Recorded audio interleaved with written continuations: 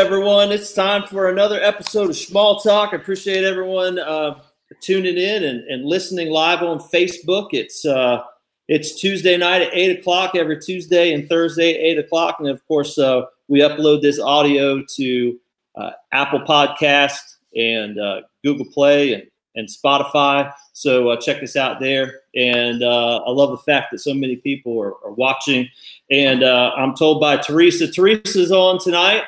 Teresa was on for episode number 3. I think it was the Go West episode, maybe the episode that had more views than any other. And so she is basically guaranteeing that it's going to be watched by a lot of people tonight. And we also have Chris Mullen. Chris is on the show tonight. He was on last week.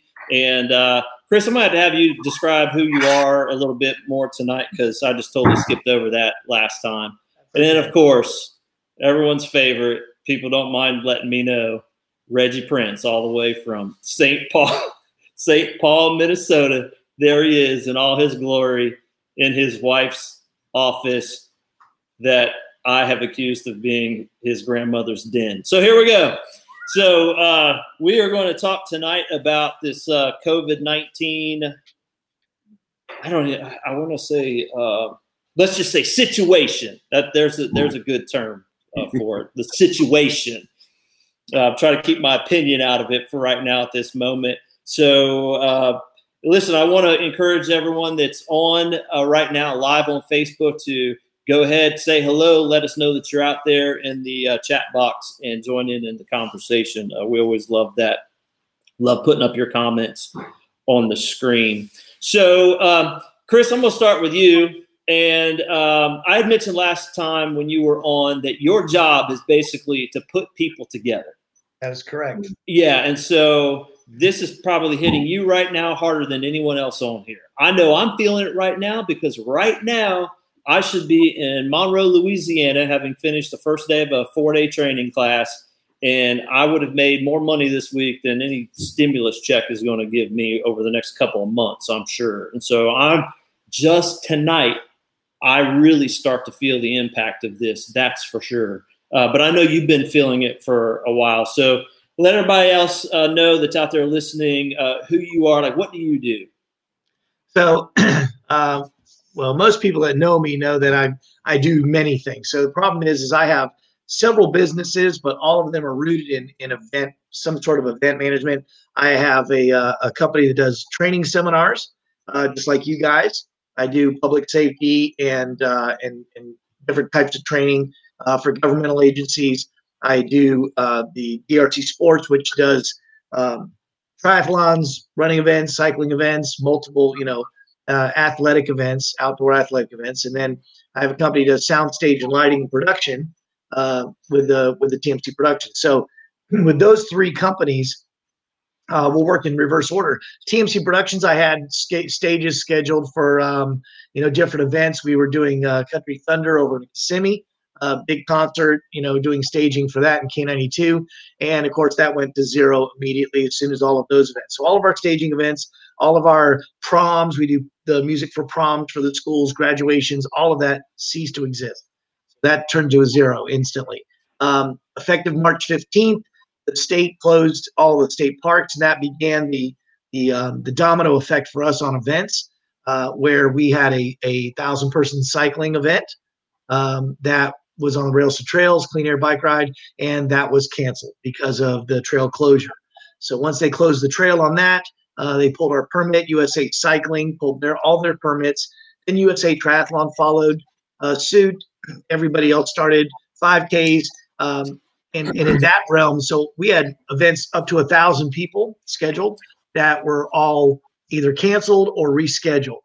And so the canceled events are pretty dramatic because for us, if the event's canceled, and we give you your money back, that's a refund. If I cancel an event, it's not by any fault of yours in most cases, then we as a policy give you your money back. And then if we can reschedule the event, then we call it postponed or rescheduled, and then your money stays with us, and then you have an option to attend the new date.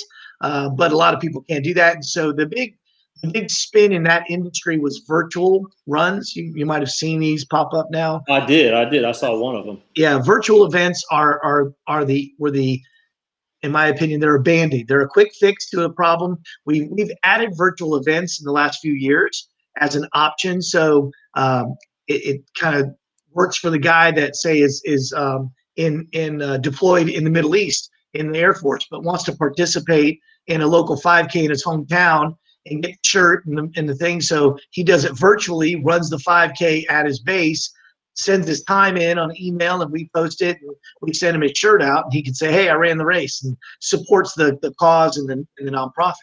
I just realized that that's the type of races I need to do from now on. Right. That's it, 100%. Sleep in. The other night, I went out and ran with my son and my wife, and we ran 1 mile, and that's the first time I've ran in a while. And that 1 mile, I'm telling you, it must have been like 15 minutes, man. I'm huffing and puffing. I walked a few times. There's no way I could do a 5K other than maybe fudging it to get a T-shirt. Well, it's an honor system, but unfortunately with the COVID situation, so many events, and it's not just ours, of course. Everybody in this industry basically went to a screeching halt. And so there was a big push for everybody to try to come up with virtual options so they didn't have to give that money back, because for most of us, we've already spent money on shirts, medals. For me to give money back to people is going to put me in the red. We've already spent a lot of that money coming in. And then, and so we've done some rescheduling, but even the ones in the fall, that schedule was already full. So there's not that many dates to put them into. And so it's going to be a real challenge in depending on what happens. And then the last one, even myself, I had some events. Yeah, I had some events scheduled for doing some doing that wasn't it was a team building, doing a team building exercise for a group, and that was going to be exciting, and really I'm so innovative, and we were putting together a great thing. I was looking forward to it. Got the phone call, said, "Nope, we're going to webinar for the entire event, no team building, sorry, you're out." And so that, so my entire business model went from full on working almost 7 days a week to zero in a matter of about 72 hours. And no income. We haven't had any income, nor do we have anything on the horizon for the next 90 days. So it's real struggle for us. The money that we're sitting on, that we've managed to squirrel away. Well, we're in our emergency fund, and we've applied for the PPP and all the other things I'm talking. You see out there. We haven't seen any of that money yet. I'm still paying the staff and stuff as long as we can. But I'm your typical small business, what I consider a small businessman. I don't have 30 employees. I have a handful, just a few. And we're in that kind of tricky little situation where how long can we survive in this scenario and till we get to the other side of it. So that's kind of who I am and what I, how COVID has affected me, how it fits into our business model, and our outlook, although positive, that we're going to, turn this around and people will have cabin fever, ready to get back out there and engage and do that. I know there's going to be some slow acceptance back to that. And my fear is that the Chronicle from just the other day says social distancing could remain in effect for up to 1 year. Yeah, and for those that are not aware, the Chronicle is our local newspaper in the town that we live in, the county we live in. Yeah. Yeah. So I don't know if you've read. I don't know if you've read over. I read over the presidential guidelines today, the 3 phases to get restarted, get the country open again, and it is clear to me that it could be a long time. We could be stuck with this. At least, let's say, physical distancing. They actually even use that term in there more so than social distancing. But this physical distancing could last for a while. That's for sure. My concern on it is twofold. Number one, is we turn it back on and we say, okay, people can go back out and start to get into there. There's going to be the natural tendency for some people to play it cautious and say, well, I don't want to go into a group, or the government's going to stage us back and say 50 people or more, or less, and then 100 people or less, or 250 or less. And our break even on most events is 200, 250 participants. So if we don't get at least 200 people to an event, it's a loss. So we can't afford to do that, anything smaller than that. So we're essentially out of business until they reach the magic number of 250 and greater. And then there's that, that reluctance of some people to be the first ones out there to jump into a large group of people, something. And then the second piece of it is, what if we do have a resurgence? What if there is some sort of, catastrophic event that occurs at a football game or a major event where a lot of people are together and there's an outbreak, and they say, oh, a large group of people got infected because of that. The reaction again will be, okay, shut everything down again, and we're going to be back into it. And that just scares me. So, Reggie, if they shut everything down again, let's say like 3 or 4 months from now, how many people do you think are going to be out in the streets with MAGA hats on, waving Trump flags, saying, open this thing back up? What are your thoughts? I would imagine probably exponentially more. We had one of those here in the state of Minnesota. And a friend of mine drove by there and he took a photo, and I thought, because I've seen it online, but it said, my choice, my body. My body, my choice, or something like that. And I thought, wow, we have come a long way.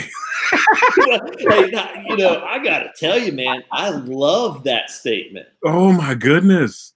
My body, my life, or something like that. Shoving it right back down their throat. Oh, my goodness.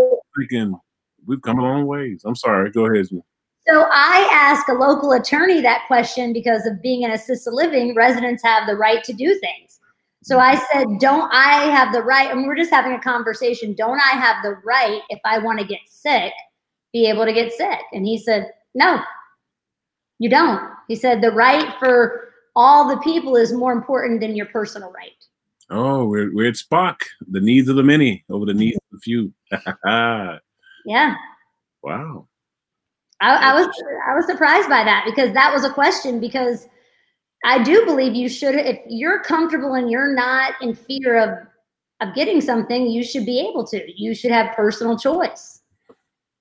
What bothers me is that there's a lack of, what I see in the news and what I've read, there's just a lack of common sense that's happening, where I see people police officers writing people $1,000 tickets for watching sunset, sitting in the front seat of their car where they're not interacting with anybody. I saw a video today of some guy in California on a stand-up paddleboard.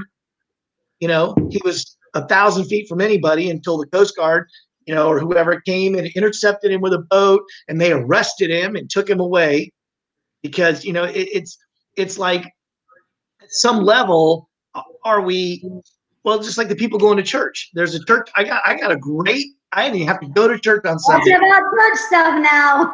Because the church right behind my office here, I happened to be here last Sunday, and the church right behind, they were doing their service, and he was outdoors, preaching outdoors. And I was getting an earful and loving it. I really was. It was great. It was very inspiring. And of course, then he would say, "Can I get an amen?" And everybody's blowing their horns, and everything. It was just awesome.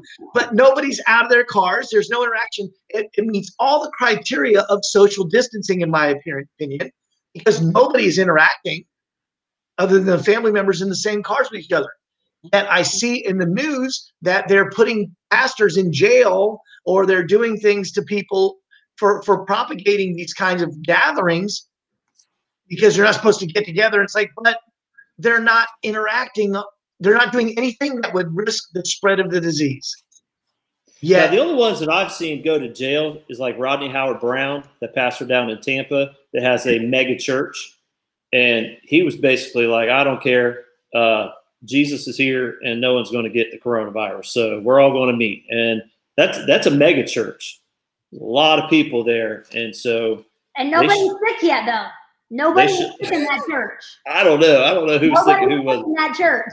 Maybe not. I don't know. Maybe I think Jim Baker, we all know him from probably the 90s. I think he was actually, maybe for a contribution, Reggie's hanging his head. If you're listening to this on a podcast right now and you can't see, Reggie is hanging his head and shaking it. I believe that Jim Baker was actually, for a contribution, he would send you maybe some miracle water or something like that would go ahead and clean up any COVIDs that you might have in your system. Don't get off topic.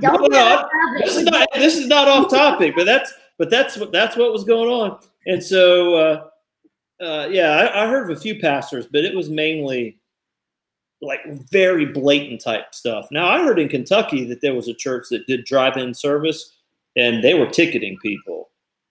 But that's wrong.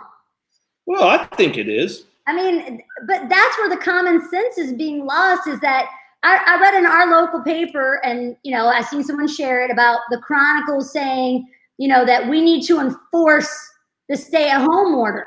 So we're encouraging our neighbors and our friends to say, you're not doing your job. But here's a question that I keep like putting in my mind. How are you seeing all these people at the boat ramp if you're at home?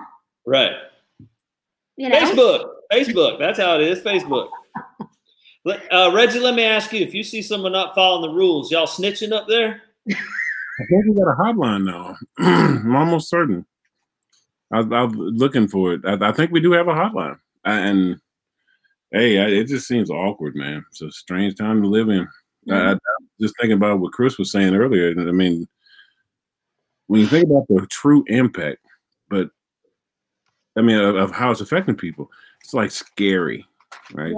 So you can see why people would want to get back in certain directions. But then again, it's not, you can risk yourself, but then you put other people in jeopardy. Like, I could get it and maybe not have any major symptoms or not go down.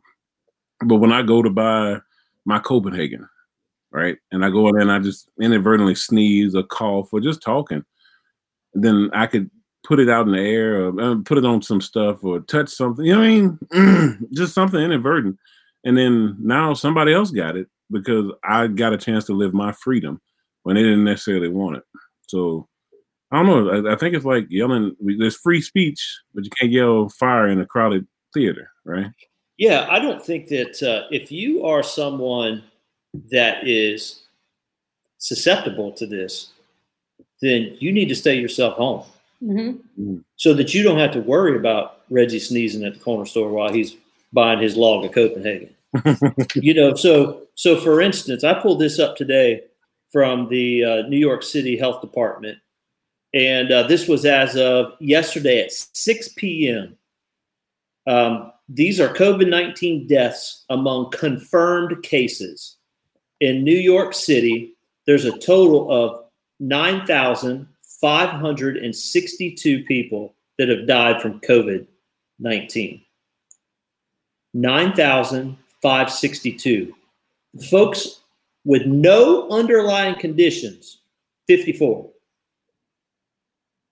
54. Let that sink in for a second. 54. Underlying conditions unknown, 2,498.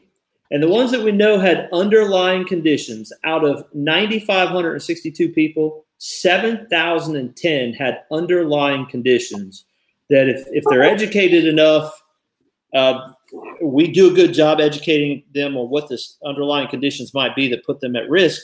Maybe they need to stay there behind home. And maybe we need to set up some services and we'd even pay for it or whatever to help them get the items and the things that they need, so that whatever the Grubhub version of getting your log of Copenhagen from the corner store is, we could set that up so they don't have to come out. But when I look at this, oh, and by the way, there's another 4,865 deaths in New York City that they say are probable COVID-19. So let me just put this in perspective now. I know it's difficult hearing all these numbers like this and retaining it. In New York City, as of 6 p.m. yesterday, 14,427 souls lost. 14,427. That is 35% of all the deaths in the country from New York City. Mm-hmm. That's tragic. The other side of that is, though, I think Dennis Prager asked this question. I heard this today. I think he basically posed it in this way. He said, if 35% of the deaths were to happen in some more remote place in the country, let's say Casper, Wyoming, let's just say, off the top of my head. Mm-hmm. Would New York City shut down because 35% of the deaths happened out in Casper, Wyoming. Yeah. I doubt it. I really don't think that they would have. I don't think they would have. So it's just it's a tough subject because still that's 14,427 souls. I'm sure it's probably close to 15,000 at this point in New York City alone. And every one of those situations is obviously tragic, but we're doing a heck of a lot of damage having everything closed as well. All right, so a heck of a lot of damage. Yeah, absolutely. I want you to. Because it makes sense that those who are healthy should be able to go, and it also is proven, it's evidence that underlying conditions like diabetes and high blood pressure, especially down in Louisiana and certain places, like the comorbidity of those underlying conditions attached to that virus is deadly. I mean, like you got a better chance of winning the lottery, it seems. Now, so if we took all those people that were vulnerable, not just the old, but people who had the comorbidity, and kept them home, according to diabetes, whatever they call it. I mean, the place where they track diabetes, 29.1 million people in the United States has type 2 diabetes. 77.9 million, 1 out of every 3 adults has high blood pressure. So if we kept the vulnerable at home, those with underlying conditions, I just say there's going to be some cross section there between the two. You're still talking about keeping about 55 million people at home if we just protected the thing. So I tell my wife this because she has her opinion. I tell my sister-in-law because she got her opinion. I wouldn't want to be in their position to make this decision. I wouldn't. I'm not defending any politician. I don't care what coat you wear, but I just wouldn't want to be in that position because you're damned if you do and damned if you don't. You really are. You really are, Reggie. I totally agree with you. I could keep 55 million people at home if the other 330 million were able to go out and resume daily life and get the economy back in shape. I mean, we just saw oil yesterday go into negative territory. That's never happened before. And before people start praising gasoline at $1.70 a gallon, that is not where we want it. That is not where we want it at all. We're going to collapse our economy if gas gets down to the point where I used to pull into the Swifty station at 16 and give the guy a 5 spot and say, fill it up. If that happens, we are done for, man. There's no gas money again, ain't it? There is no way. I kind of like the idea of my daughter rolling up to the gas pump and with $5 and walking away with a little something. But you know what? That's not going to be good for our economy any way you look at it. And I read a thing today where it said that at this price, the longer it sustains at these low levels, even if it gets back up to $10 and $20 a barrel, at $20 a barrel, you're talking about a few hundred American oil companies going out of business. At $10 a barrel, you're talking about thousands of companies going out of business. So where do you think it's at with zero if they maintain that for a long period of time? You know what I think? I think there's going to be a lot of environmentalists that are just thrilled. Oh, yeah, man. That's what's going to happen. And then we'll see how if they got that Chris Matthews thrill running up their leg when the economy's decimated and everyone's broken. This country goes to hell in a handbasket. We'll see. And, all these people, I'm going to get to you guys, all these people that are talking about, see, the air pollution is going down precipitously here in the last 5 weeks. The earth is healing. Look at all the bad stuff that we've been doing to it. Hey, guess what? Apparently, if it healed that quick, we're not doing this irreparable damage that's going to have us all dead in 12 years, according to the Wizard of Smart, AOC. And don't get me started on that, because if I ask AOC what percentage of the people in our country are crazy, she'd probably give me a relatively high number. And I'd say, yeah, you just told all those crazy folk that we ain't even going to be around here in 12 years. So, yeah, go ahead and make whatever decisions you want to based on that.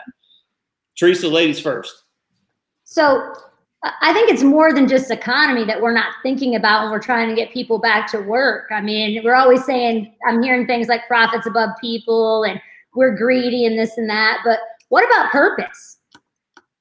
I mean, what about purpose?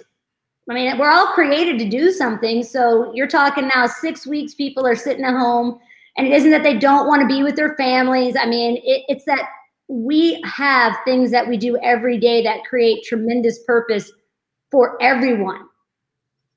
I got some purpose for you. Tracy, go to Lowe's and you'll know that they're working on their purpose, because Home Depot and Lowe's are full. Well, you can do that, Chris, here in the South. I'm going by the You rules. can do it here. You can do it here.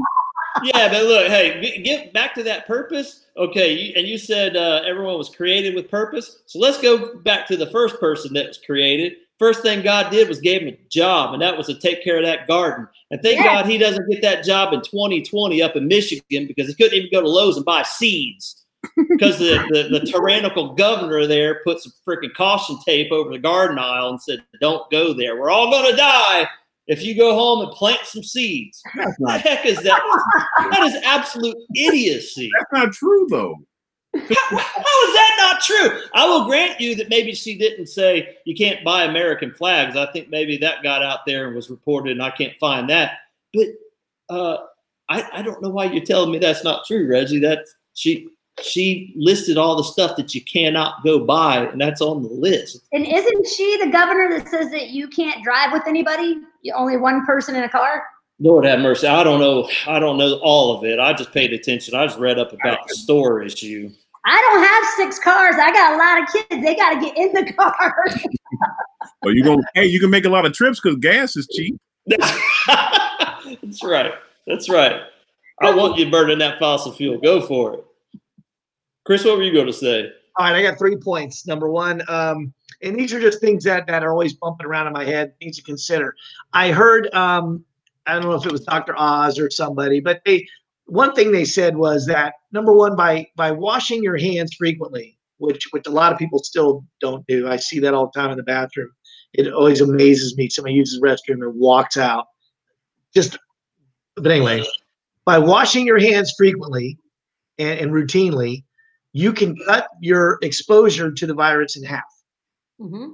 By distancing yourself for 6 feet or so, where if somebody were to sneeze or cough or whatever, you may not get a droplet directly deposited on you. You cut that number in half. So now you've reduced your exposure rate by 75% by doing 2 very simple things. And it seems like, if that's true, and let's take that as true for a second, that means that all of the other things that we're doing are only an attempt to reduce the remaining 25% of an exposure rate. If we get people to do those 2 basic things, we can drop it over 2/3. And then, all of these other things, are they necessary? These drastic measures necessary to reduce the numbers by exposure rate by such a small margin? That's number one. Number two, I mentioned this, I think, last time. I noticed that doing the research that they're no longer recording flu, right? Flu reports are 0 because they're attributing everything to COVID across the board. And of course, when this was early on and people were saying, well, it's not as bad as you think or whatever, there was all kinds of conflicting information. I'm still on the fence as to what's accurate and truly accurate. But I do believe that the numbers of flu deaths that occur in this country every year are a number that most people were completely unaware of. Staggering tens of thousands of people that die from the normal, everyday, something we have a vaccine for, and blah, blah, blah. So now we have COVID, and the main problem is we don't have a vaccine. So the exposure, there's nothing they can do to stop that. And we have this problem, but how many of these numbers are relative to the normal flu infection that would occur during this time frame? At least give me an accurate number. Don't tell me that COVID is this number when actually it only represents a fraction of that number. Whether that fraction is 7/8 or 1/8 is yet to be determined. But I would like more accurate reporting when it comes to that. I think that they skew the numbers to fit whatever narrative they're pushing at the time. And if they're trying to make it where it seems like it's more of a pandemic or more drastic or more important, we're attributing every conceivable death to flu, to the COVID, even though it could be from normal flu. Let's say that you die of cancer, but you had the coronavirus. Now that's a coronavirus death. Yep. And it's not. So I just want real information. I'm a statistics guy. I'm a numbers guy. I can handle the truth. Okay. But I want to know what's accurate. I can't stand conflated information. And number 3, last thing to consider. I saw another article about herd immunity, right? And this is something that's kind of new. Nobody was really talking about where this came from initially, but there are certain countries that aren't doing what we're doing and not doing what Italy and Spain are doing. They're not, quarantining their population. And the theory behind it is that as people become exposed to the coronavirus, some will develop immunities, antibodies, and therefore we now, through a herd immunity, we now, over a period of time, we are going to fix the problem because God is more powerful than any medication that we can design, right? Amen. I mean, we have a body that will by being exposed to this will generate something to fix it, and that is amazing to me. But we still want to try to fix it faster, smoother, cleaner, and better, and that's our human nature to try to manipulate that. But what if we did? They said, like Sweden. Sweden has had 1,400 deaths due to the COVID, whereas Norway has had 400. So they're saying, but people in Sweden are not being quarantined at all, and the Norwegians are, and so there's that dichotomy there, that difference. But here's the question: what if we look at it in a year?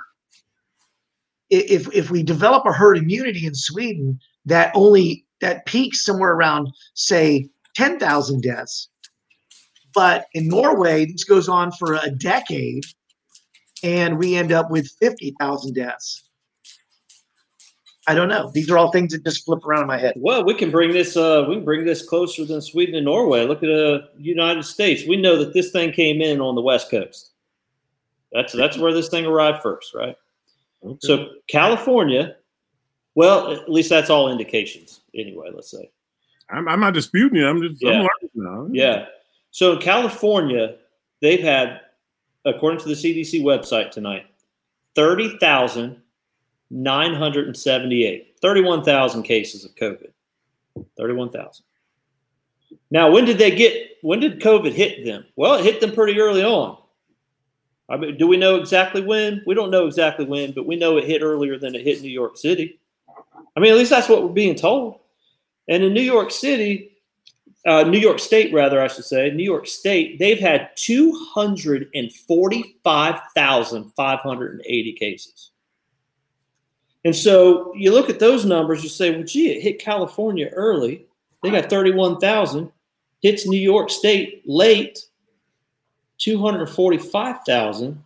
Well, what explains that? So then some really smart folks from Stanford go to Santa Clara, California, and they start testing people just randomly to see if they've already had COVID or not. And so the research shows that anywhere between 50 and 85 times more people have actually had COVID than what they thought.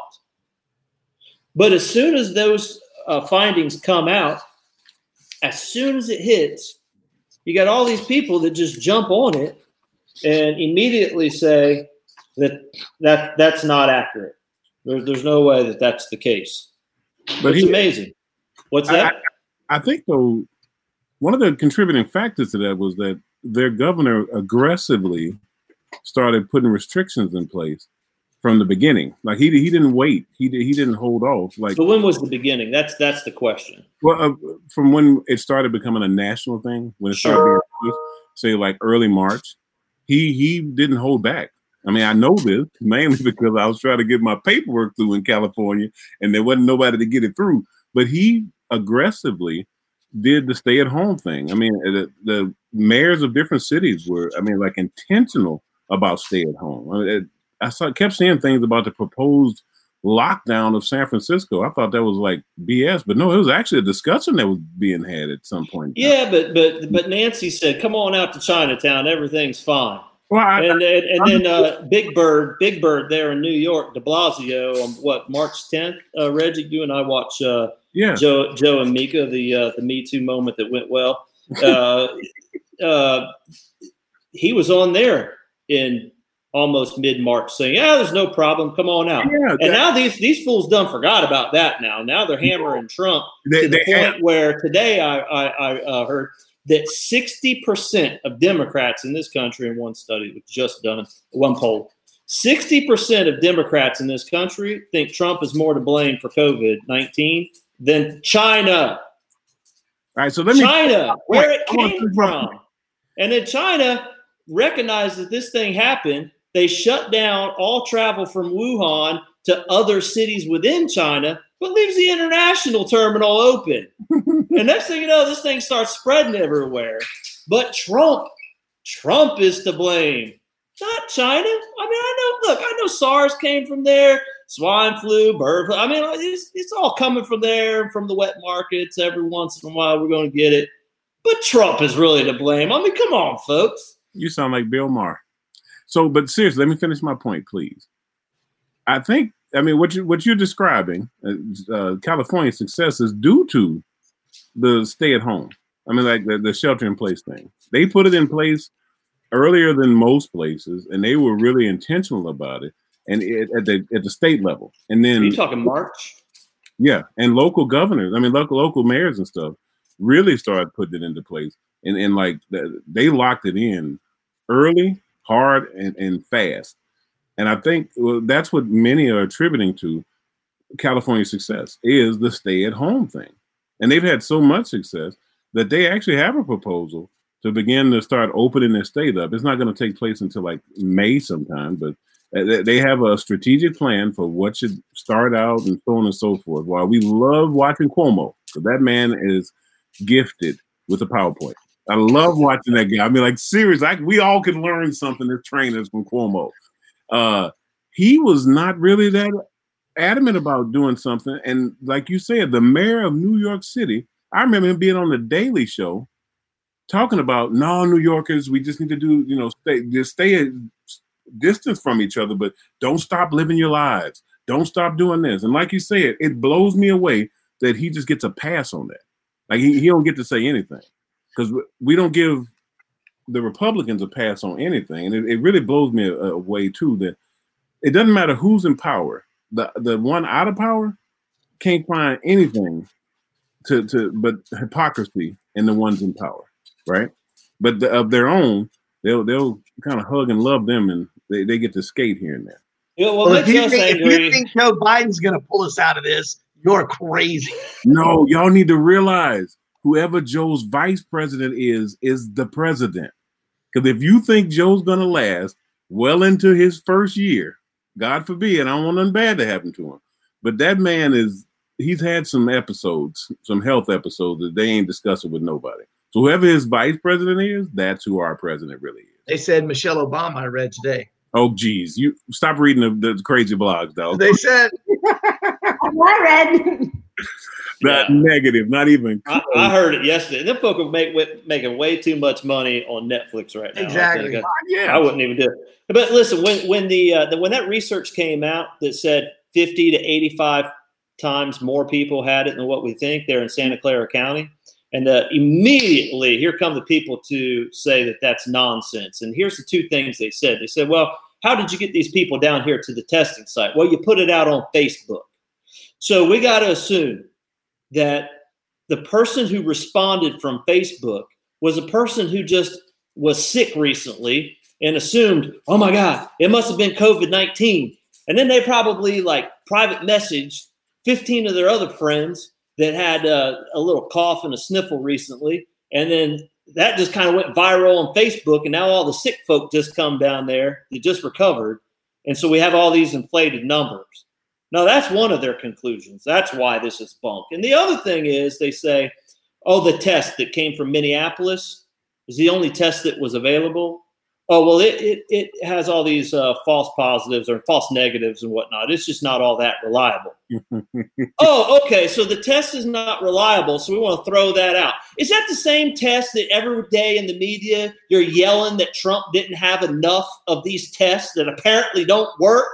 He didn't have enough of them on hand so that we could get this thing under control by, like, I don't know, maybe January 11th or something like that, when like the first person may have died from it. Oh, yeah, those are the tests that we need to have, the ones that don't work. So then USC comes in and behind that, USC does their own research, and they find out that, yeah, it's about 55 times, there's 55 times more people with it than what we assume. And immediately, I love this article. I read this today. I love this article. So what does it say? Yet statisticians and infectious disease experts have been poking holes in the Santa Clara study since the second it came out. Since the second it came out. And so this goes back to something Chris mentioned. We all know it's true. It's like confirmation bias. If you're in the 60% of Democrats who believe Trump has blood on his hands, as opposed to, hey, let's just look at where this came from and try to track this down. It keeps happening. Every decade it keeps happening. But you believe Trump's at fault here, then doggone it, you're going to find a reason. It's like they dusted off the climate change hockey stick, and just that Al Gore had put out there, that where we would all be dead right now. Certainly down here in Florida, Chris and Teresa and I would not be on here right now because we have been flooded and killed by now. Y'all in the Panhandle? Y'all good? We're not in the Panhandle. We're right in Central Florida, man. We'd have been done for. It's like they dusted off that old model that had everybody in hysterics and just applied this one to it. And let's just go ahead and shut down the economy. Because bringing up Bill Maher, I mean, we need to trash this economy one way or another so we make sure this guy does not get reelected. Dude. So your argument is the government has done a good job. They've done well enough to where we should be able to get back to work. I don't know, man. I'm just telling you, I'm with Chris. Like it doesn't make sense. Like there's just so many things that don't make sense. People are grasping at straws. Here's what I would say about government. I see Trump's got a task force. Our governor has a task force. And I read this morning that one of our local commissioners had an op-ed in the paper. He wants a task force locally to reopen this. You know which one of those I can go along with? I can go along with the local one. Because you know what? I trust the local people. This is why I'm a big believer in federalism. Like, I want decisions made as close to home as possible. Like, I'll take your guidelines and your suggestions, but we need at the local level to figure this thing out. That commissioner that wrote to, he wouldn't mind. He's a friend of mine. He wouldn't mind. Maybe he'll come on here sometime. His name's Jimmy. If I don't like something that Jimmy's done, he's a friend of mine. I pick up the phone, call him, text him. But hey, man, I don't go along with that. But I can't do that to the governor. And I certainly can't do that to Trump. Teresa, what were you going to say? Yeah, get in there, Teresa. I mean, he's just saying so much I can't keep up with it. I have to write down 5 points. You mean 5? You stopped at 5? Gee. Yeah, well, I want to. My dog wants to. They just let him in. I want to tell you one thing though. When you want to talk about testing, so I won't name who it is or anything, but I had an employee. The administrator called me. The employee had a cough. We said, okay, you got to get tested. I mean, we're spending all this money now because we're afraid if they got a cough. I mean, before the excuse used to be you got diarrhea, you didn't come to work. Okay. Now you got a cough, you're not coming to work. Well, you're guaranteed 14 days out or a clear test. That's what we have to do to protect everybody. The doctor writes on the doctor's note. I don't think she has it, but I'm still going to send her for the test. But it would probably have a false negative. And so, that's what you're going to have to do. I said, she can't come back to work. 14 days. I was like, why would we pay for a test? Then the doctor basically says, I don't trust the test. And I'm supposed to put her back into an assisted living with the most vulnerable population there is. Wow. This is the kind of stuff we're dealing with that we're not talking about. You know, and you want to talk about government, I'm going to talk about Florida. Okay. And I probably will get some haters if they see this later. They regulate the assisted living long-term care industry. This weekend, the governor allowed them to share a list of every facility that has a positive COVID patient. Why? We don't release anything ever like that to the public. I mean, it's automatic. Did I lose you guys? No, we're here. Okay, I thought it froze. It's automatic that you're protected under HIPAA. You're supposed to notify the family if something's happening in your building. So if you had a resident who had COVID, you would be telling the family of that patient, and you would call the other families and say, we have a positive, this is what we're doing, this and that. But now we're releasing the facility's name. So the damage is going to be done way beyond healing the patient. Nobody's ever going to send somebody there. Well, I don't imagine right now that you could pick up the phone and call a place for mom and have mom put in a place anyway. Like that, they're not accepting new clients right now, are they? Well, they could if they can prove that they don't have COVID and they're willing to isolate and all these things.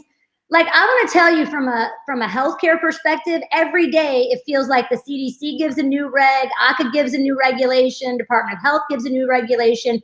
ACA, Department of Health, is calling buildings on a regular basis and asking them to report stuff. And then the governor of Florida allows a list to hit the Miami Herald. Think about that. How are we working together beyond everybody being social distancing? The economy, we don't know what's going to happen. But hey, if the economy recovers, you're going out of business. We don't trust you. And we know that, we don't know how everybody's getting it. We're doing the thing. So how is the healthcare facility responsible for that? If one person gets it. And what she's speaking to is why we need to distance and extend this. And it's not because it's some political ploy. It's not because it's, divisive or it's going to tear down somebody's reelection. It's because even at the local level, we don't know if people have the best intentions. We don't know if people are following through and doing what's expected. You talk about, washing your hands. Bro, I've walked into restaurants and seen people that had so much dirt on their nails look like they had just got done gardening. And they went straight from the car to the table, grabbed a spoon, cup, and started getting at it. So the idea is, if we stay away, if we limit access to things, you got a better chance of enforcing or having people self-enforce, I should say, some of those things you talk about, like washing your hands. So even if I don't wash my hands, I can't be around nobody to give it to them. And like she described, the idea of people, you would think that in this time, especially with, you got all these theories about for every dead person, a hospital get this amount of money, and they want to have that. Well, you would think that for that nursing facility, it would be in their best interest to try to do everything they could the right way, right? I mean, I saw a thing the other day where they are doing what the right thing. Yeah, but you would think that. I mean, sorry, I saw a thing the other day where a nursing home was seeking to avoid litigation or lawsuits, I should say, because stuff was happening. Right. But that's the free market taking care of this. Is that they are going to do the right thing because they want to make money. Mm-hmm. So let's just say that tomorrow heroin is legalized. Am I going to be like, yay, heroin's legalized, I'm going to go shoot up now because it's legal? No, I'm not going to do that. No more so than restaurants open tomorrow. Let's say tomorrow, and there's no restrictions, and I walk in and people are all on top of each other. I might just have a tendency right now to just close that door and be like, hey, I'll come back later, because there's nothing, there's no distancing. There's, the little plexiglass shield that gives us a false sense of security and all the rest of that. I'm seeing none of that stuff. I think, why do we have to live in this nanny state? And I guess to some degree, Reggie, the answer to that question is because there are going to be some nasty folk. And there's going to be some people who just do the opposite. And they're going to keep doing it. Yeah. And so I don't know. I believe we should keep quarantining? Much like you spoke of, I should be in the midst of some serious money right now. So this has hit me hard and heavy.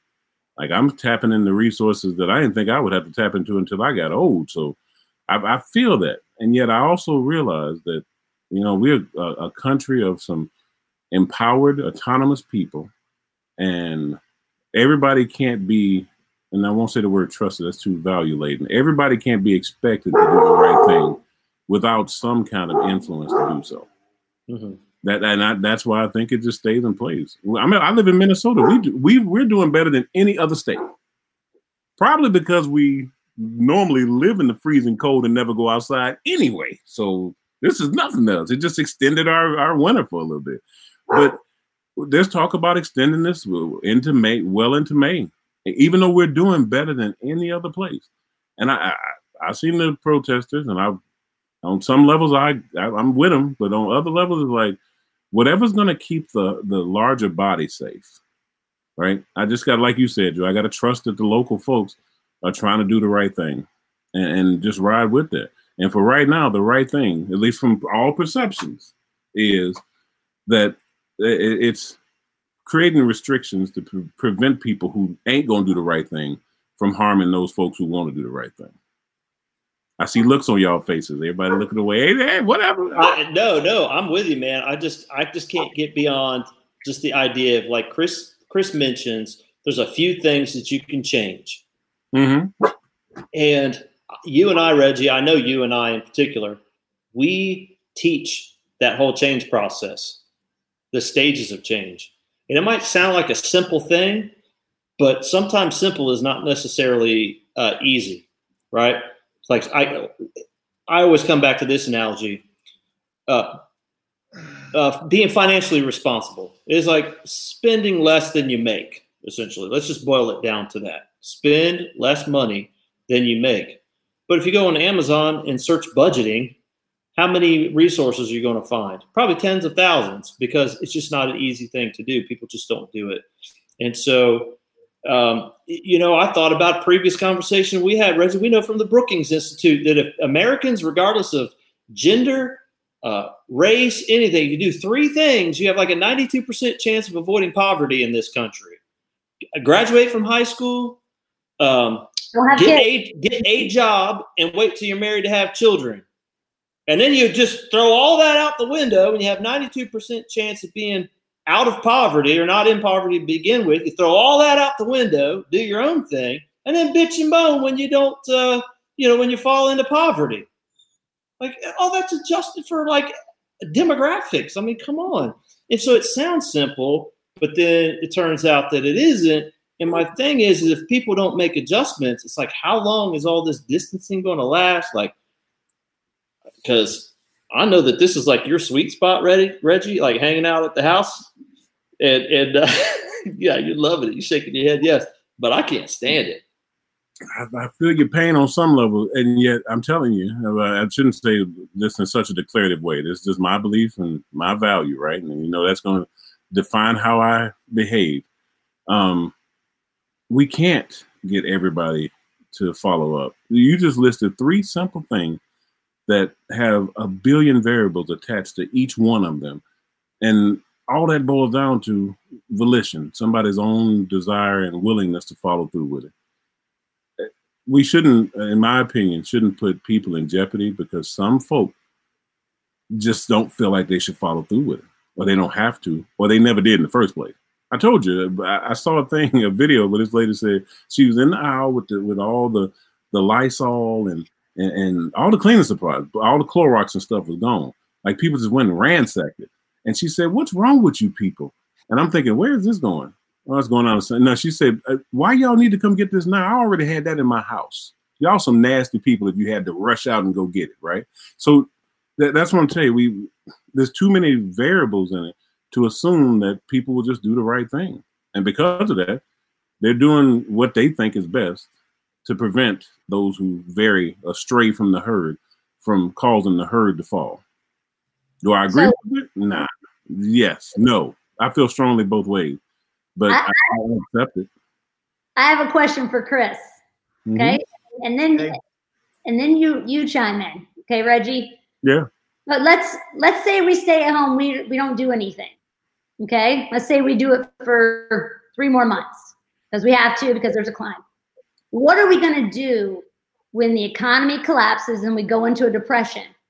who's going to take care of us? Because the people that, I mean, I'm curious, the people that we're protecting ourselves from, we can't trust them, and we're all alive and they're alive too, and now we have no resources.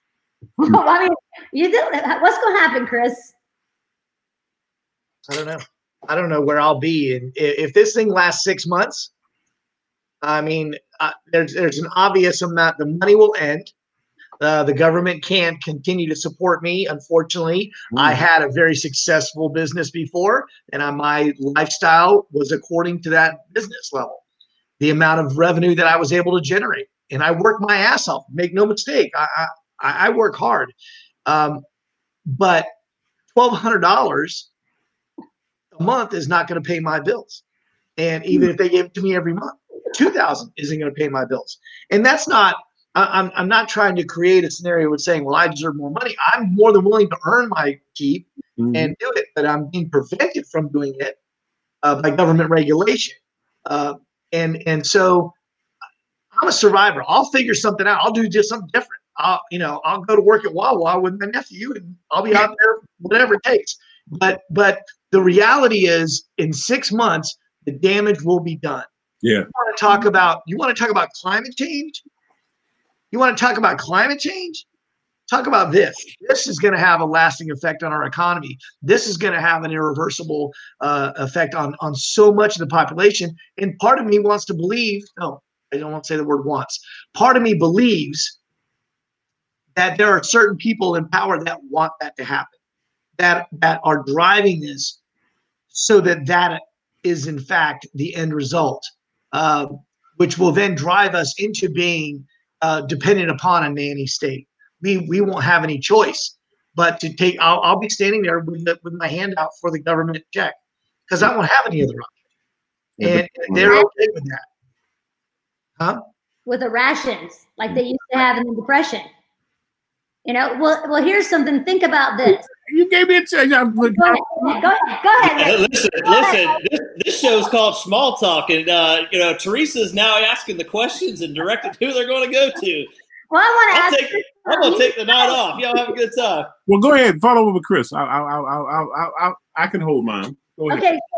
So you're talking about that change. Well, that's what I think is even happening beyond just the economy changing. The way we do everything will change. I mean, like I made the comment on Facebook. Somebody said, what do you think will change? I said, well, 24-hour shopping is done. 24-hour access to stuff is done. You're not going to be going to the stores anymore 24 hours. And they're like, what made you think of that? I was like, because they're doing it. Because it's like 9/11. Once something comes into play, it doesn't go backwards. So I can't see how we'll ever go back to the way things were if they open the economy. I believe free economy will drive it back. I think 24-hour will come back simply because eventually somebody will stay open 24 hours. CVS will do it, and Walgreens will say, well, if CVS does it, then we got to do it. And it'll come back. That's the free market. I'm good with that. Yeah, I mean, because they make money in the middle of the night, just like they did before, so they go open it back up. But to answer what's going to happen, I don't believe it's going to last. We're going to be locked down for another 3 to 6 months. I just don't see it happening because as much as people, and I agree with you, Chris, I think people are turning this into, what would you say all the time, George? Don't let a good crisis go to waste or something like that? Well, I can't take credit for that. That was Rahm Emanuel, Obama's chief of staff. And there's people before him who said it too. But the thing is, I firmly believe that there are people driving the narrative, right? I mean, that you see more images of people dying than recovering. Yes. You talk more about the people that are outside of the vulnerable group dying. When you actually look at the hard and fast numbers, it's minuscule. I mean, compared to the people who actually are vulnerable. I know there's people driving. I will not sit here and act as if there's not. But on the other side, there's people who got just as much desire to get this thing open. It's coming back open, y'all. I mean, y'all, we sitting here just spinning our wheels and just running our mouths on a Tuesday night. If you think, I bet you $1 to an oatmeal cookie, by the end of May at the latest, we're going to be back to 3/4 of the way where we was before. Now it ain't gonna be by rule. It's just people gonna start going back there because they can't take it no more. I mean, they're just frustrated. And yeah, but my business, Reggie, is dependent upon governmental I have to have permits. I have to be able to do things. So I'm in that remaining 25%. Yeah. Everything that I do falls into that last 25%. So until the government buys into that, I'm dead in the water. Yeah. And that is going to have a lasting effect because it's not just me. It's the people that I buy my t-shirts from, the people that I buy my medals from, the people that I employ, all of the stuff, even the timing company, the timing systems that I use to time a race cost $20,000 a piece. These are very expensive systems. Wow. And the people that make them don't sell thousands of them. They sell dozens of them a year, right? And so when they don't sell any, then their companies start to collapse. And that's, I don't know, in the entertainment industry, I think we're the biggest affected. And I put myself in that entertainment, athletic, sports entertainment. I see that being, concerts. How are movies, Regal Citrus Cinemas. At what point is that going to be back in business? AMC is I read a thing the other day. They're basically, there's a proposition they might be filing bankruptcy and going out of business. They're already losing business to Marcus Theaters and those big comfy places. So I mean, there's a lot of things that won't return on the back end of this. Yeah. Even if it opens up at the end of May, which I project, you heard it here first. I'm pretty prognosticator, aren't I, George? You are indeed. Win. He argued against me. I told him Trump was going to win. I'm telling you now, no later than the end of May, because Texas is already reopening. I mean, look at Georgia. Georgia, on Friday of this week, you can go get your hair done, your nails did, and go have a good workout. So on Monday, you can go to the restaurants because they open them up on Monday. Despite what's good for all, there's places that can't sustain this for much longer, especially in the South, because they don't have the income to do it. And as they reopen and there's no major blow-ups, I mean, you were talking about earlier the antibodies we developed. Well, they're talking about now in Wuhan, they got people recatching it, right? I mean, but I don't know if that's how accurate that is. So I'm just going to go forth and go on faith. And when the opportunity affords itself, I'll be one of the first ones to run out of the house, even though I love sheltering in place. I mean, I think it's going to be a lot sooner than what we think. Just stop paying attention to the media and just watch what old Trump do. So, there's no way possible he gonna lay down and let these folks continue to destroy that beautiful economy he had. I agree. Based on some speculation. Well, so Reggie, it sounds like you're glad he's president through this. You know what you're doing.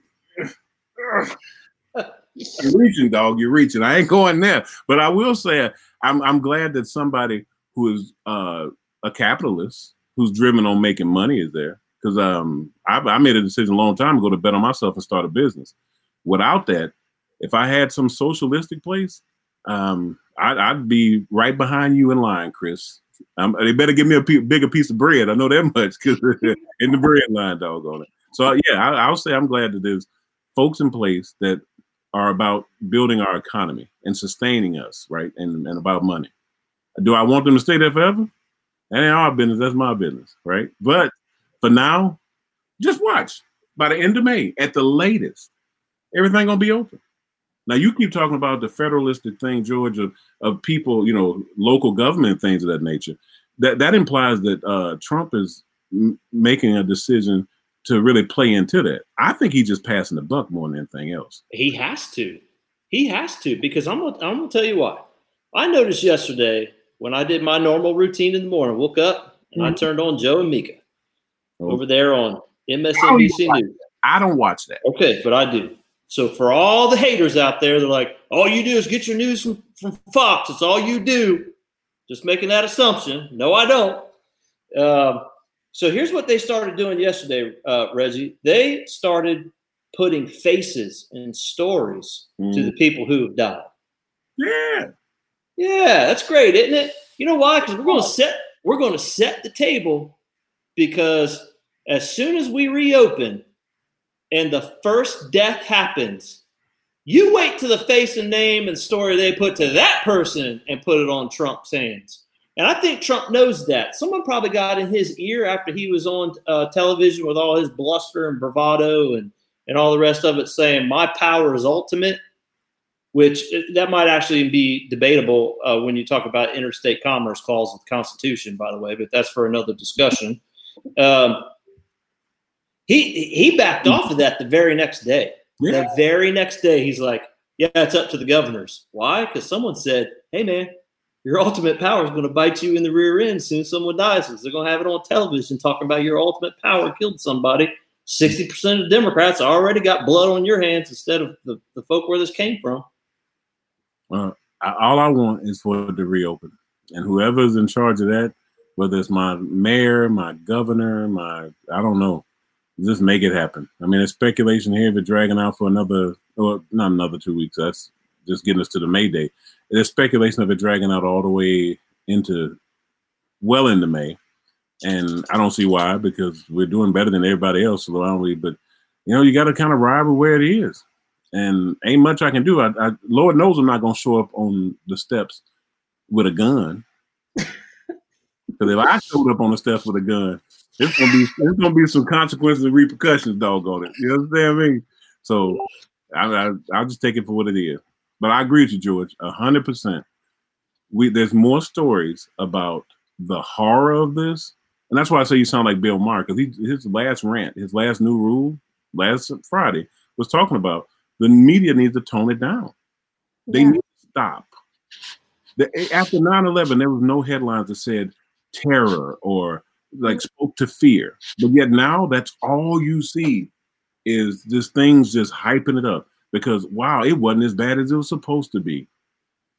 Let's double down on this and make sure people still feel that Trump made a horrible mistake. Well, that ain't going to help us. Let's not forget about every white conservative's favorite black entertainer, Kanye, who stood up and said, Bush lied and people died. Oh, you got it. Hey. George Bush does not care about black people. He has moved away from that now. He said he is done being used because he felt like he was being used as a propaganda machine. So he's not speaking on politics anymore. Did you know that? For him. Good for him, yes. Yes, he did. He said he felt he was used by Joel Osteen, too, the preacher. Yeah. I'm not weighing in on that. What, say again? I'm not weighing in on that. Oh, please don't. You can tune in on Sunday for a good motivational speech. I don't know if that's the Bible, but yeah, it is what it is. But I do want to tell you something about the media and the differences, because I was in Georgia last week. Okay. Social distancing at the hunting camp. Yeah. We went to the grocery store. Nobody's wearing a mask. They weren't sanitizing carts like we are. I mean, everybody's just walking around normal. And, I told my husband, I said, I cannot believe 4 hours away from where we live, completely different. I mean, no fear whatsoever. And now there were signs up, COVID-19, which is kind of comical. And there were signs like we're social distancing, but nothing like what we're experiencing here in our community. But what the media will do is they will play it out like, oh, see, Georgia's reopening.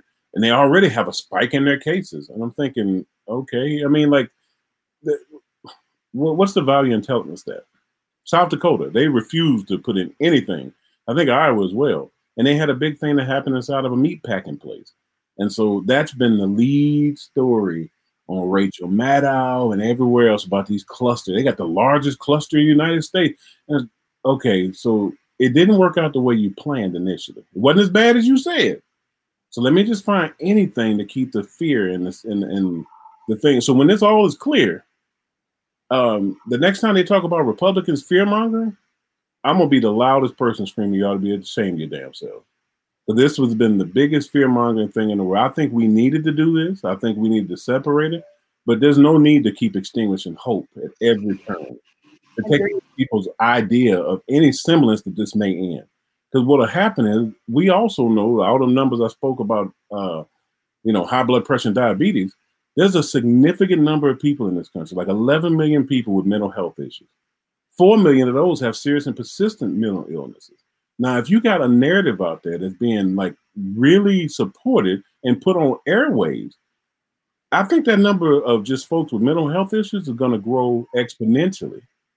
Because you're taking away any semblance of hope or freedom that this may end at some point. And you got me so terrified, I'm washing down cucumbers. Well, and we're not talking about suicide. I mean, just today I got a phone call about placement with APS for an elderly man whose son killed himself. Wow. So now his son's dead. He's got to deal with that, and his caretaker is dead. And if he had mental health and he's watching the news, that really does deserve to have a COVID name to it. Yeah. Because the fear of COVID killed him. Yes. And just like Fox underplayed it, and now they're trying to back off and trying to avoid being sued, MSNBC need to go lawyer up their doggone selves. Because they have pushed a lot, and CNN, all of the media should be ashamed of themselves for the way they've reported this and the way they've presented it. And the fact that we haven't reached that 100 million 100,000 or million level, why can't we celebrate that instead of talking about what didn't happen? Wait till we clear this and then go back and look at it. I have no problem with doing an exploratory investigation into what took place throughout this thing after we're back at work and folks ain't sitting around here wondering if they can pay their bills next month. But like you said, Chris, $1,200, $2,400, that won't do one. That'll touch some of my bills because I live just like you. I live according to my means, and I've been blessed and highly favored. So I got some deep means. You know what I mean? And so I can't survive off that. Let me have some hope. And I don't know. I'm sorry, I'm rambling, but I get just as frustrated as y'all. But I hate to say this because it's bad. But there's hypocrisy on both sides. There really is. I saw this morning. They were criticizing Trump because he said he's going to do a travel ban on all. I mean, I can't remember exactly what on all European countries. Just he's shutting down immigration. Immigration ban, yeah, and immigration ban. Yeah. So then they're criticizing him for that. But then y'all criticized him before when he shut down China, but then later realized that had a positive outcome. So then you criticized that he still let 40,000 people back in who were repatriated people. I mean, it was our citizens. They had to come home. Like, so you're just going to find flaws in everything, which means you have no argument whatsoever, right? If you can't concede something from time to time, then your argument is invalid. And it's on all sides of the fence. Even the libertarian, even Bernie's people are just as, I guess, pious and sanctimonious about their position. Well, we can claim it's on all sides, and I will say yes, I agree with you. But this goes beyond conservative and liberal. There's more room on both sides of that spectrum, to the right and to the left. You know, again, Ben Shapiro shows up on a college campus to talk, and he has to have just dozens of cops. Why? Because he's a conservative. Any liberal shows up on any campus. Find a really conservative campus, Liberty University, maybe Hillsdale up in Michigan, some conservative campus, and have a liberal come in there. I guarantee there's no cops. I guarantee you there are no cops at all, period. But a liberal shows up or a conservative shows up on campus, they're swarmed. But what about all them folks on the state capitol bearing guns? Like, that's scary as heck to me. Well, maybe that is scary, but no one got hurt. I got you. No one got hurt. And, go back to the Tea Party, man. Those people showed up, and they're all dressed up in colonial outfits and looking silly and all the rest of it. And everyone's calling them, racist, and they're a part of the patriarchy and all this nonsense. And then they leave town, and the place is cleaner than what they left it. Yeah. Yeah, they're picking up garbage. Making it nice and pretty and all the rest of it. When I see the people on the steps with the guns and whatnot, that does strike me as an extreme move. But I also feel like it's an important position. What it does is it sends an important message to the politicians that we are reaching a tipping point. When there's enough of those people, which I consider on the fringe, on that extreme right. I'm not pro extreme left or right. I don't like anybody out on that fringe. But when those people, and I'll use that term loosely, when those people finally start to react and respond, I think that's the first indicator for Washington or politicians in general to recognize, okay, we're reaching a point, because up until that happened, I felt like it was a ratchet that just wasn't stopping. I felt like they were talking about having us take tests and having to carry a card that said I was tested and I'm clean and da da da. And next thing you know, I got to show my papers. I can't travel interstate. All of our liberties are going to be stripped away. They're categorically and in their mind justifiably removing every liberty that I have for the sake of the greater good. Ergo, the population in general, but without being checked at all. It's just like they're thinking, well, what else can we pull out of our bag of tricks where we can control this and get it down? And Teresa's, topic there, how much of that doesn't come back? How much of that ratchet doesn't get reversed when everything starts to lift? How much of that doesn't come back? That now, oh, well, that's just part of it now that you have to carry this card, or you have to do this, or you have to do this procedure, or you can't. They normalize it to the point that the vast majority of the population accepts it. Yeah. And when they do, then the people like me who are not extremely to one side, I'm not the gun-toting guy that goes to the Capitol. But I'm also the guy that's one step behind. You talk about your levels of racism. When it comes to that liberty, I'm on a 3. You know what I'm saying? I'm at a 3. I'm at the tipping point. I can go either way with it. If you push me far enough, I am gonna take action. But right now, I'm a little more cautious. I'm a little more accepting as to this being a temporary situation. But I have concerns about how much of this ratcheting won't come back. Well, I mean, we lost a lot with the Patriot Act, so let's. But I still complain about that every day. Every time I go to the airport and have to take my shoes off, I'm like, this is a damn joke. Man, you're falling behind, man. You need TSA pre. That's the best $85 you ever spent. I'm just making a point. I know what you mean. It's just throughout all this, what stands out the most to me is we're in a crisis, and at one point there was a level of unity among us, and now we're back to being divisive again.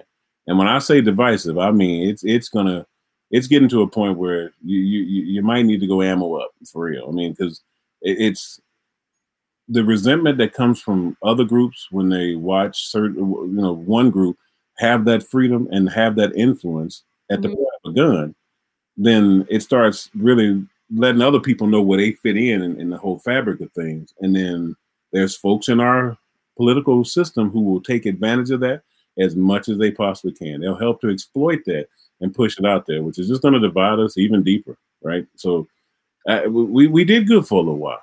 We loved one another. We shared hand sanitizer with one another and did some great things. But now we're back. We're America again. No. Teresa, give us some of your final thoughts here, Teresa. No. Reggie, I think that we can stand up for something and still be united. Because this is what America is built on, is holding a line, demanding more. That's why we have more liberties than anybody in the world. We can't just give it up. And that's what I think. I mean, I'm not for, getting out the guns and going to the Capitol. I have a gun, but I will say this. If we don't make a stand and have our voices heard to the people that we elect, who sometimes once they get there, I don't even know if they remember our names or where we even live. Go ahead. I'm sorry. No, go ahead. No, it just, and in no way am I implying that this is a racial thing. Y'all got to watch Black AF, because I swear he says everything about racism. But it's sort of like the Colin Kaepernick argument. It's not that he don't have a right to protest. It's not that he don't have a right to do it. But the argument has been that it's not the right forum and it's not the right way. That's been, well, I would argue in the sense of standing up for our liberties and freedoms, being outside of our governor's home and being on Capitol steps and inside of government buildings with weapons, not the right forum, not the right way. There's got to be a better way to have ourselves heard. And if we're cowboys, we are. I mean, that's the Western society. I mean, I should say United States, because it ain't in Europe. You can't have a gun over there. And yet, I think we can be more intelligent in our argument, and we can lobby in a better way I'm going to say the people standing on the steps with the guns. I'm going to push, just like they pushed the my body, my choice thing down back at us. I'm going to push that whole not the right form and definitely not the right way, because it's scary. And what it does is it lets us know that there is a drastic difference, and that difference can be played out at any given time. And now that does, and there's going to be people who play upon that to further divide us. It just goes back and forth, right? So both sides this happens on. I think of Maxine Waters and Nancy Pelosi and others saying, "Get in people's faces." Remember that? Yeah, I do.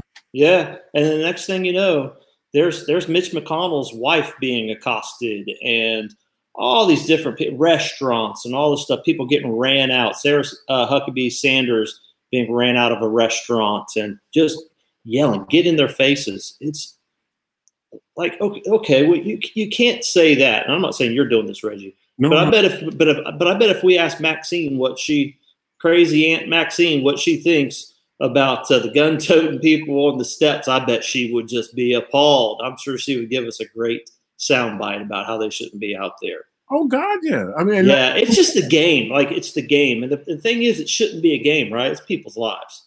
And that's really what I'm getting at. I mean, like, in the end, it is just, we got to have a better way of doing it. And I know for some people, they feel limited in their voice and their means of connecting or influence. But that image is, that brings back some really horrible times in our country. Yes. I don't think that that's the right way. And I think that's much like people said about Kaepernick in the knee during the anthem. I think it's just inappropriate. I mean, and the message it sends is horrific for those who can't show up there with a gun. You know what I mean? And I ain't just talking about black folks. I ain't making about ethnicity. There's a lot of people who don't have that authority, who don't have that freedom to be able to do that. And it further lets us know where we stand. But go ahead, Teresa. Don't you think if you can, those people who are protesting, if you cage somebody too long, I mean, I thought like the 5 stages of grief, the anger and the frustration, that's what incites violence. You know, your voice isn't getting heard. Yeah. No, it's not getting, I mean, I know you want to somewhere along the lines. I feel you. We've circled back, but I got to tell you, I'm with. Rather than being a devil's advocate, I believe everything point I made, but I'm somewhat with y'all. They need to just open this thing back up, man. At some point in time, Trump said it because somebody else said it on the news channel. The cure can't be worse than the illness, doggone it. And it is this. My home state can't recover from this if it persists. Y'all state really can't recover. I mean, y'all's major GDP is tourism. So I mean, like, there's regions of this country that will become damn near third world if this persists. So there has to, something got to give, right? I'm vulnerable. I got high blood pressure, so I'm still going to try to do my virtual trainings. But I wanted to open this, I think, probably as soon as y'all do. Well, I have high blood pressure too, man, and I want it open now. It might be contributing. It might be contributing to it, actually. That's what's up. All right, hey, I'm gonna channel a little inner George Carlin here as we wrap up this episode, and say why I think that everyone globally should be on the same side. Right. We should all be. We all should be on the same team, and that is the planet is trying to kill you. You shake your head if you want to. The planet is trying to kill you. So that's why houses are constructed to code, is because the elements are going to come along. And if that thing can't withstand it, Mother Nature is going to kill you. If you're in California, it's got to be built such a way so that when Mother Nature shakes the ground beneath you, it won't collapse on you and you won't die. The reason why you have to have certain clothes when you live in Florida in the sun is so that you won't get cancer, and or you got to have that parka up there where Reggie lives, because that cold will kill you. The planet is trying to kill us. And so we make all of these efforts, construction, all the rest of it, to try to keep the planet from killing us. And then when when all that works and the planet hasn't killed us, then here comes a virus. And it tries to kill us, and it succeeds. And so while everyone's out worried about the turtles, the sea turtles, and I'm told that the sea turtles now are flourishing because there's not people on the beaches disrupting them. And so we need to keep people off the beaches. The sea turtles are going to be just fine. The planet is totally fine. It obviously recovered in a matter of a couple of weeks from all this pollution that we've been killing it with. It's totally fine. You open up that oil spout in the middle of the Gulf of Mexico, however many years ago, we're killing everything. You go back like 6 months later, nobody can find oil in the Gulf of Mexico anywhere. It just takes care of itself. It's fine. We're not killing the planet. It's killing us. So why don't we work together and realize we're all on the same team and do what we got to do and stop killing each other while the planet's killing us? Well, I'll give you another George Carlin quote. Never underestimate the power of stupid people in large groups. And that's all I got. An empty wagon makes lots of noise. Good seeing you, Chris. Good seeing you, Teresa. You too. Take care. Yeah. Hey, thanks for listening tonight, everyone. I appreciate all the feedback. And remember that you can go on your favorite podcast platform and download tonight's episode. And we'll be back right here on Facebook Live on Thursday at 8 o'clock. And I'm sure there'll be plenty to talk about at that point. So appreciate y'all listening to Schmall Talk. What, Reggie? Are they going to be back on with us? Probably not, man. I don't think they've made the cut, Reggie. Yeah. It really just depends on if they share this tonight and get a bunch of views. Let's just say if this thing gets up over like 1,000 views, we've been well over 500, I think. But if we get over 1,000, we might have them back. Other than that, Reggie, it's just you and I. Is it Schmall Talk Apprentice? Is that what this is? Something like that. You're fired. All right, y'all. All right. Until next time. Bye. Take care.